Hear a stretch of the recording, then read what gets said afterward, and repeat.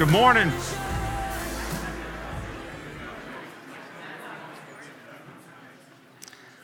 It's great to have all of you here this morning.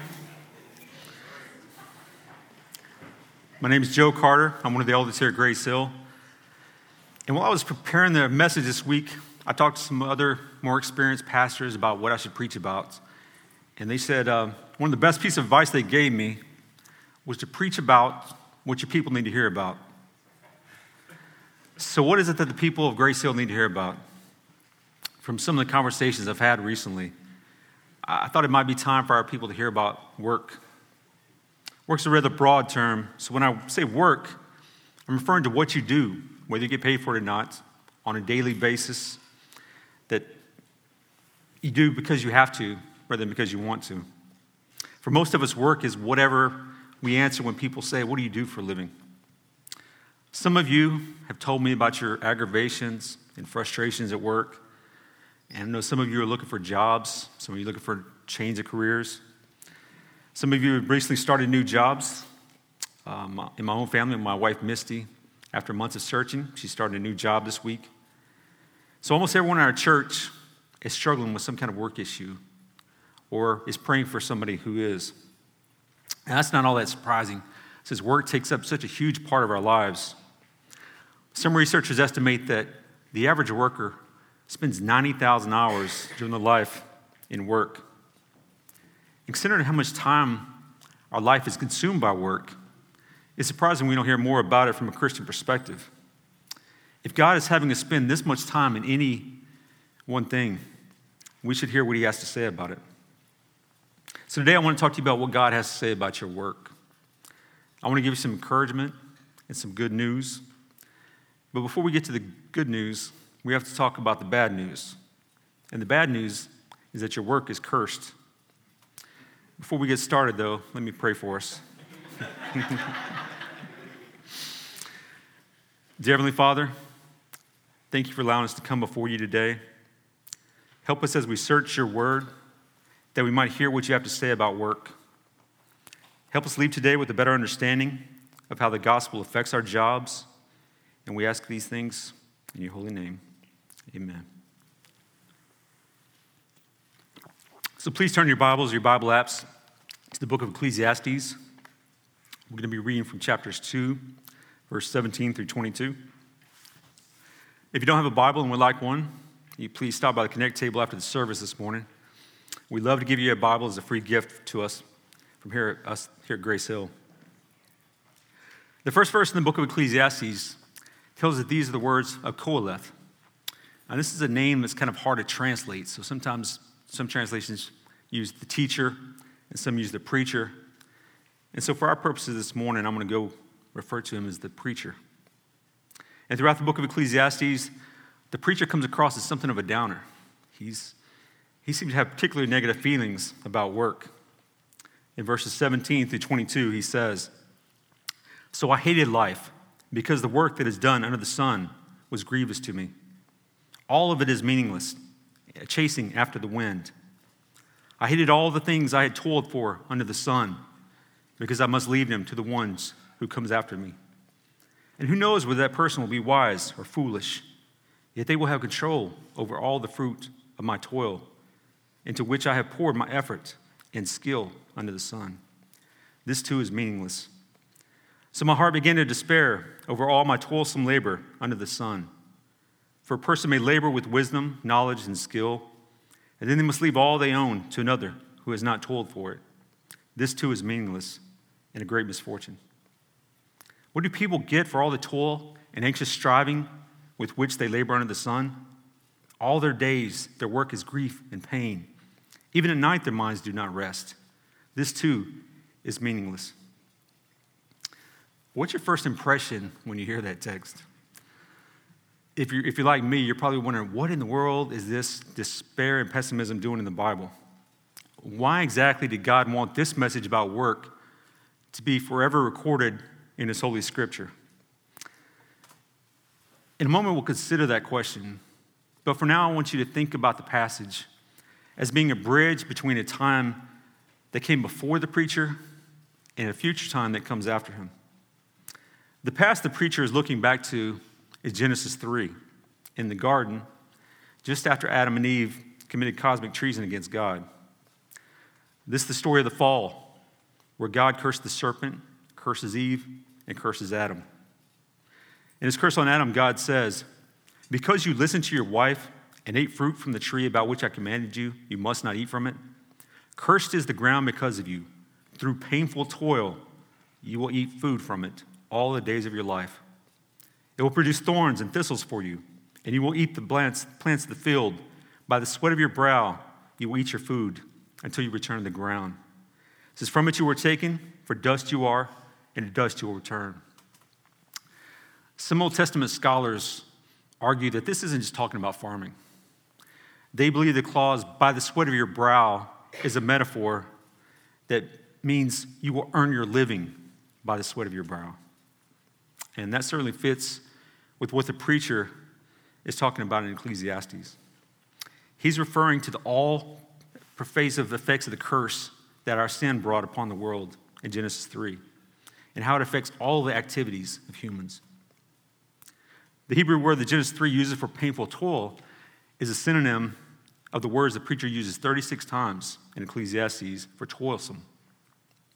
Now, toilsome labor is work that is incessant, exhausting, or that is extremely hard. And the teacher is saying here that what makes the life of work so wretched is that it's often a waste of time. There's often a disconnect between outcome and how much effort we put into something.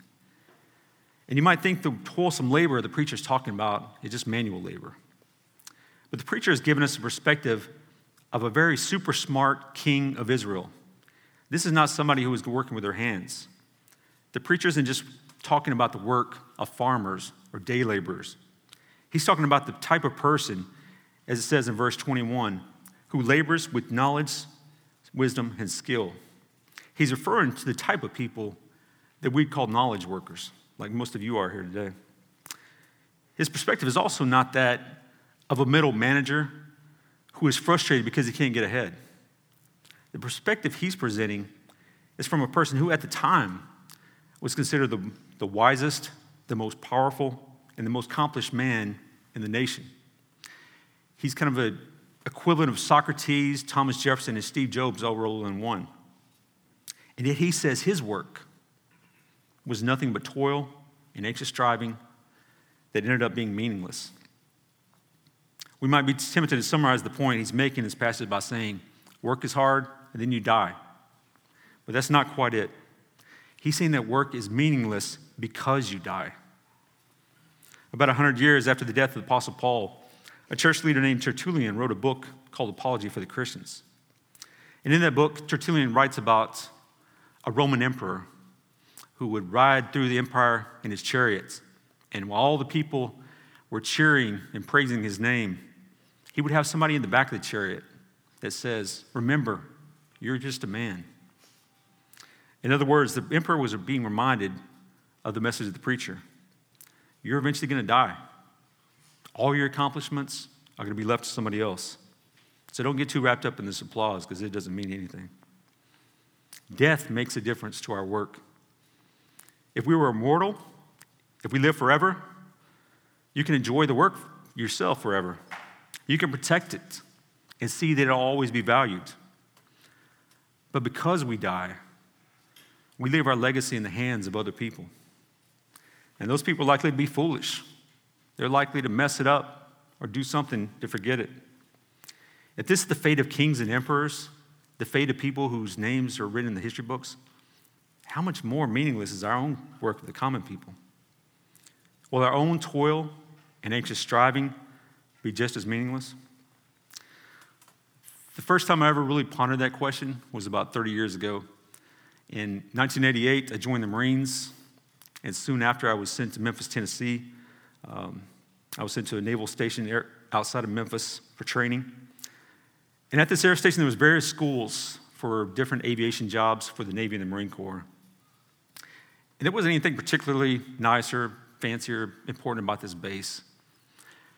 But it was very status conscious. Everybody there was obsessed with where they ranked and the status they held. Everyone had a place in the pecking order, and we all judged everyone else by where they fit in. We were, of course, judged by our rank, and being a private, I was the lowest rank on the military ladder. And we were judged on what school we were in, with the more technical jobs having higher status. And within the schools, we were judged also as the smarter kids and smarter students were considered more worthy than everybody else. Somehow, I had managed to do well enough on an aptitude test that I was placed in a school for aviation electricians. And all things considered, it was a great job. Most people in the Marine Corps would have been loved to have this kind of job. But at the air station, this school was kind of like in the middle of the pack in the ranking. It wasn't that prestigious. So from the very beginning, I kind of had this status anxiety about where my place was. And my school was 9 months long, and we would go to class for 9 hours a day, 5 days a week. It was very intense. And every couple of weeks, we'd have a test. And if you failed the test, you didn't move on. You had to go before a review board who would decide your fate, whether you were smart enough to continue in the school. And if the review board didn't think you were smart enough, you'd be dropped from the class, and you'd be sent up the street to work as an aviation firefighter, which was considered a lower status school. So I was never good at math, was never good at science, I was never that good at studying. So of course, eventually it came to the point where I failed this section. And I should have gone and I just admitted, this is not the place for me. This is not what I was cut out for. I wasn't good at technical work. And I should have asked them just to drop me, to let me go, to let me move on to something else. And I could have gone on to fulfill every little boy's dream to go on to be a firefighter. But I was so wrapped up in the status game. I was so wrapped up in thinking I needed to stay here because I didn't want to fall lower down on the ladder. I was so caught up in anxious striving that I asked the review board, begged them to let me stay. So they agreed to give me a second chance, but I had to wait a couple of months for the next class to start so I could catch up where that section was. So in the meantime, I joined all the other rejects and failures as part of the school's janitorial staff. And every day we would clean the restrooms, and we would take out the trash, and we would sweep and mop and buff the floors over and over and over again. And we would stand outside in the hallway looking in the classrooms, watching our fellow friends and seeing where we wanted to be, that striving that we wanted to be. And we pretend not to be ashamed when our friends would make fun of us or mock us, or when the instructors would point to us and say, that's what happens to you when you don't apply yourself. Now, I've had worse jobs. I've had harder jobs, both in and outside the Marine Corps. But that was the first job where I really understood how the combination of toil and anxious striving can make work just utterly meaningless. That was my first initiation into the world of seeking my worth and my identity in my work. And what made it all the worse is that in feeling sorry for myself for being a school janitor, I was disrespecting the memory of my late grandfather, a man who I loved and respected. For most of his adult life, my grandfather worked as a school janitor at Cisco High School, a small rural school in Central Texas that only had about 100 students. So as a private in the Marine Corps, I was probably making more money than he did when he was raising 5 kids. Somehow, I think I was think of my grandfather scrubbing urinals and scraping the gum from the underside of the desk. And I could see him asking, as did the preacher, what do people get from the toil and anxious striving for which they labor under the sun? Now, earlier I said this was a bridge passage between the past and the future. And the past, as we saw, was to the curse of Adam in Genesis 3. The future it connects to is the gospel. And here's the key to understanding Ecclesiastes. When the preacher lists all the ways the world is meaningless, he's talking about life without God. He's using what today we might call a thought experiment. The preacher keeps using the phrase under the sun because he wants us to look from it from a human-centric perspective, of what we today would call a secularist worldview. If there's no eternal life, then work is meaningless. If God either doesn't exist or doesn't care about humans, then life is meaningless. And if you don't serve God, then the preacher says in Ecclesiastes 1:2, everything is meaningless. But because of Jesus, everything, including our work, is not meaningless. He gives it meaning. He transforms it. The preacher gives us the thought experiment to show us what life would be like in a purely secular world without God. But Jesus provides a context for the book of Ecclesiastes. He provides a contrast by showing what it means to live life in the kingdom of God. Without Jesus, we should be miserable. We should find our work toilsome and hard. But Jesus says in Matthew 11:28, "Come to me, all you who are weary and burdened, and I will give you rest." And Paul tells us in 2 Thessalonians 2:16 that God loves us and by his grace gave us eternal encouragement and good hope. Without Jesus, our work really is ultimately pointless. But because of Jesus, all our actions, including our work, is transformed into something new. As Paul tells us, creation was subjected to frustration. He's referring back to the curse of Adam. But has now been liberated from bondage to decay and brought into the freedom and glory of the children of God. In Jesus, our activity ultimately becomes meaningful because we live forever. We're not going to die. Without Jesus, our work is unfulfilling. But as Paul would say, so what? Why do we look for work to be fulfillment? What in this world can bring us fulfillment?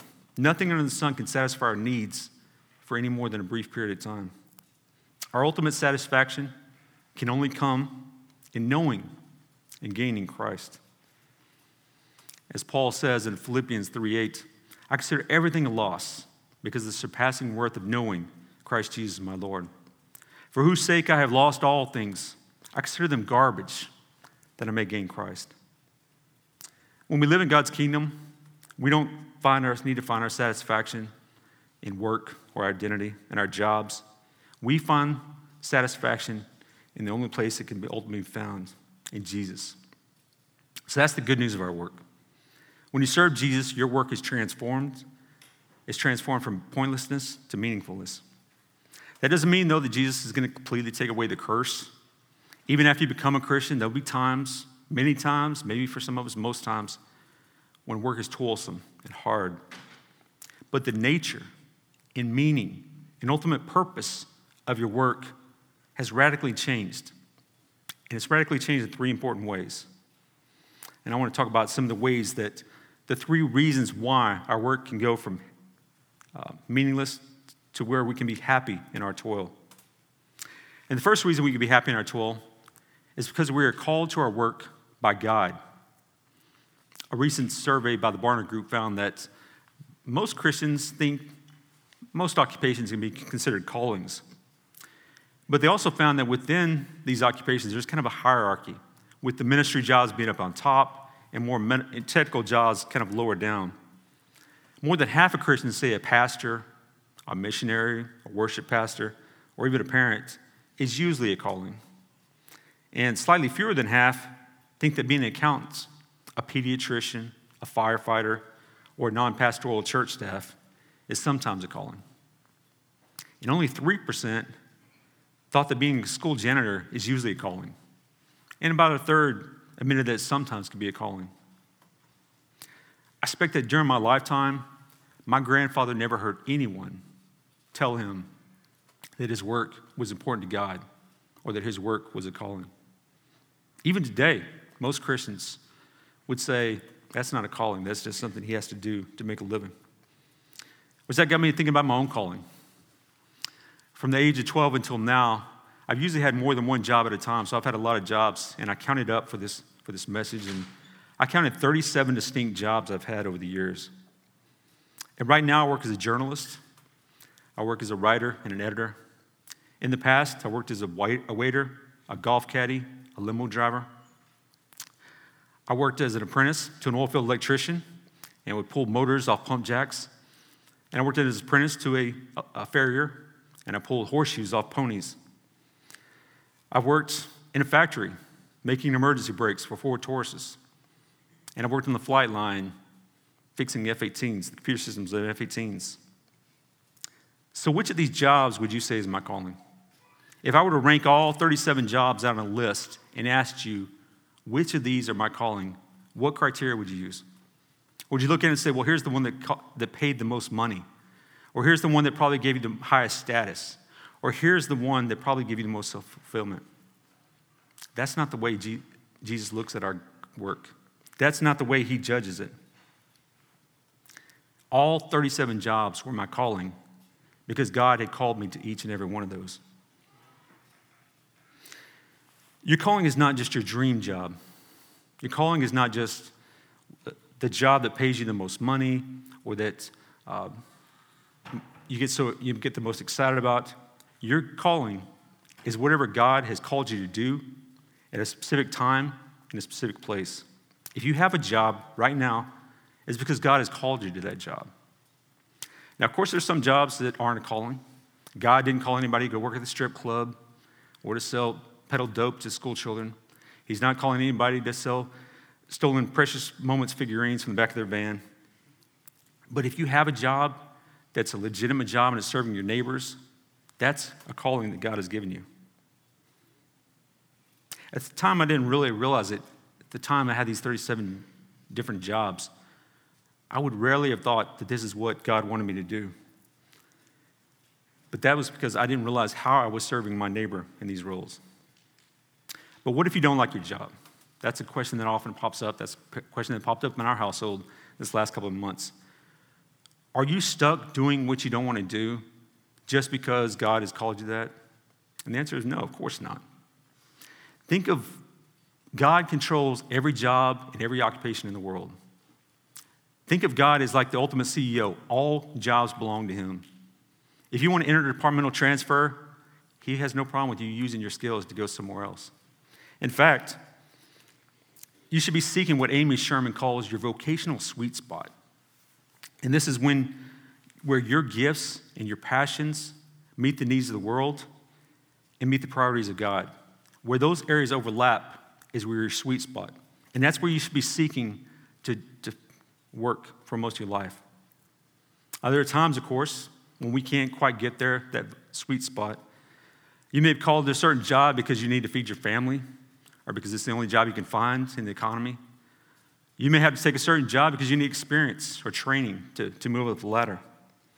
You may have physical or emotional pain right now that's limiting what you can do.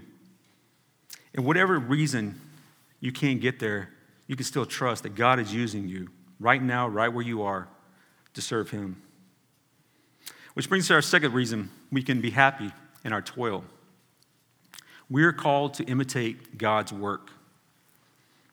How do we serve God in our work?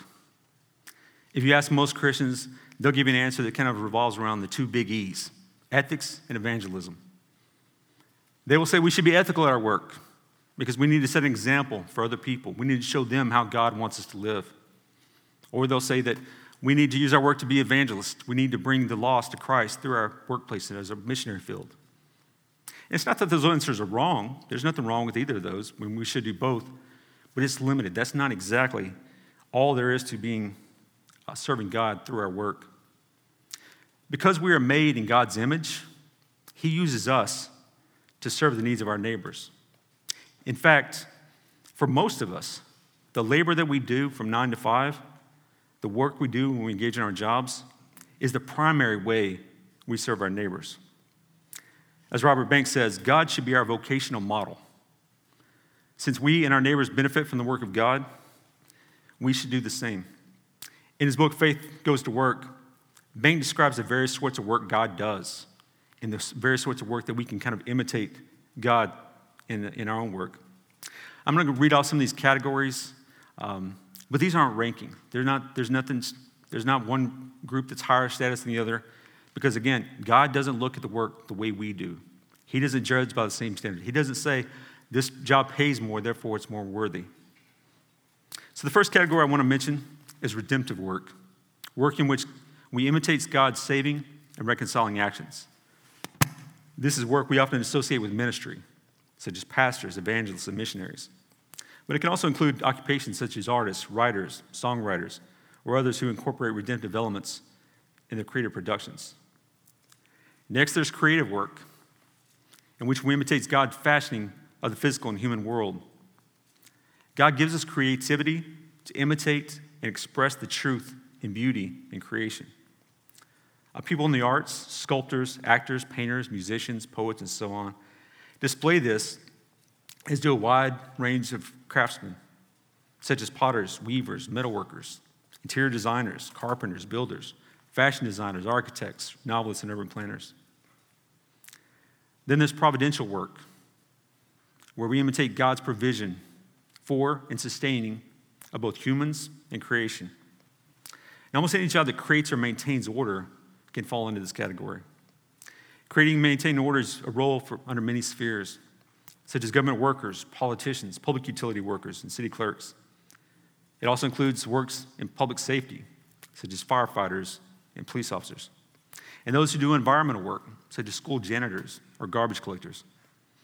And then those who do work in the economic realm, whether they're economics professors or accountants or supermarket clerks. The fourth type of work is justice work, where we imitate God's maintenance of justice.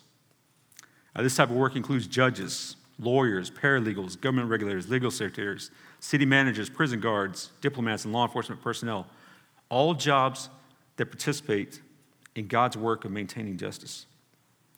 And next, there's revelatory work, in which we imitate God's work to enlighten with truth. People who do this type of work include teachers, homeschooling parents, scientists, journalists, scholars, and most writers. And finally, there's compassionate work, in which we imitate God's involvement in comforting, healing, guiding, and shepherding. And roles that reflect this aspect of God's labor include doctors, nurses, paramedics, dietitians, hospice workers, psychologists, therapists, social workers, pharmacists, etc. A key step in being happy in our toil is to recognize which vocational model most reflects the work you do, and recognizing the value that God places on that type of work. So before you go back to work on Monday, I want you to spend a couple of minutes thinking about which model you fit into. Think about how God is using your work in the same way He does. Think about how God is using your work in particular to serve your neighbors. And finally, the third reason we can be happy in our toil is because God knows how He is using your work, even if you may not know before you get to heaven. Now, I'm a huge movie buff, and I've seen literally thousands of movies, but there's only one movie I've seen more than 20 times, and that's It's a Wonderful Life. Because it's usually shown at Christmas time, a lot of people think it's a Christmas movie, but it's not. It's not really. It's more of a movie about calling.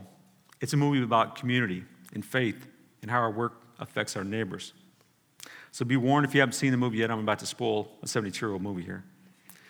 The story is about George Bailey, a man who has so many problems in his life that he's thinking about killing himself on Christmas Eve. As he's standing on a bridge about to jump off, he ends up saving a guardian angel named Clarence. And Clarence shows George, kind of gives him a vision of all the ways he's changed the world or changed the people in his community. And what makes George Bailey one of the most fascinating and complex characters in popular culture is not only that he continually chooses to help others and put others first and puts his own needs behind everybody else's, it's that he continually suffers for them. Now, Capra's movie is sentimental, but it's not a simplistic morality play. It's true that it ends on a happy note. On Christmas Eve, people come through with the money and George is saved. But on Christmas Day, George is going to wake up to find his life hasn't changed that much from when he was wanting to commit suicide. George will remain a frustrated artist. He'll be scraping by on a meager salary and living in a drafty old house in a one-stoplight town. All of it has really changed for George as he has gained a better and deeper appreciation of the value of faith, of friends, of family, of community. And what's changed is George has now sees the world in a different way. He's seen that all those things are much more important than just worldly ambition. Now, Capra's underlying message in this movie is radically subversive. It's not something we're used to in America, but it's also radically biblical. It's the message that by helping our fellow men and women, even to the point of subordinating our own needs and desires, we can achieve both greatness and true happiness. And one of the reasons I watch this film over and over and over again is because George is given something I desperately want. I desperately want an angel to come to me and show me how my work matters. I want an angel to come to me and show me how I'm changing the world and affecting it for the better. Now, that's probably not going to happen anytime soon. But I'm hoping that when we get to heaven, we'll be given the same glimpse of how we affected the world that George Bailey was given. Of course, by then, we may not care. We may be so busy adoring Jesus that we don't even think about the past. But I think we will. I think our work matters today, and it will matter for eternity. And I think because we have so much time, God will take a little bit of time to show us all the ways we affected other people. Now, my grandfather died about 40 years ago, but I think God is probably still showing him today all the ways he affected other people through his work at Cisco High School. In the meantime, though, before we get to heaven, before we get to see how things worked out, I want you to know that the work you do at your job right now is having more of an effect on the world than you could ever know. If you could see what God sees, you'd be amazed at what he's using and how he's using you for his own glory. For instance, you might be an accountant that catches the mistake that saves a department from having to make layoffs. And because that department didn't have to make layoffs, a man doesn't have to go search in a new town for a job. And because he didn't have to search for a new job and leave his town, he gets to stay with his mother. And he gets to be with his mother a little bit longer before she passes away. And his grandchildren get a few more memories of their grandmother. Or you might be a homeschooling mom who doesn't realize that the math lesson you're struggling over and you're just trying to get through, that's the one that's going to inspire your child to become an engineer. And because your daughter became an engineer and she designed a bridge that didn't fall down in the earthquake, and because that bridge didn't fall down, people were saved from disaster. Or you may be a school janitor who wakes up on a Sunday morning to open the door of a building for a church just like this one.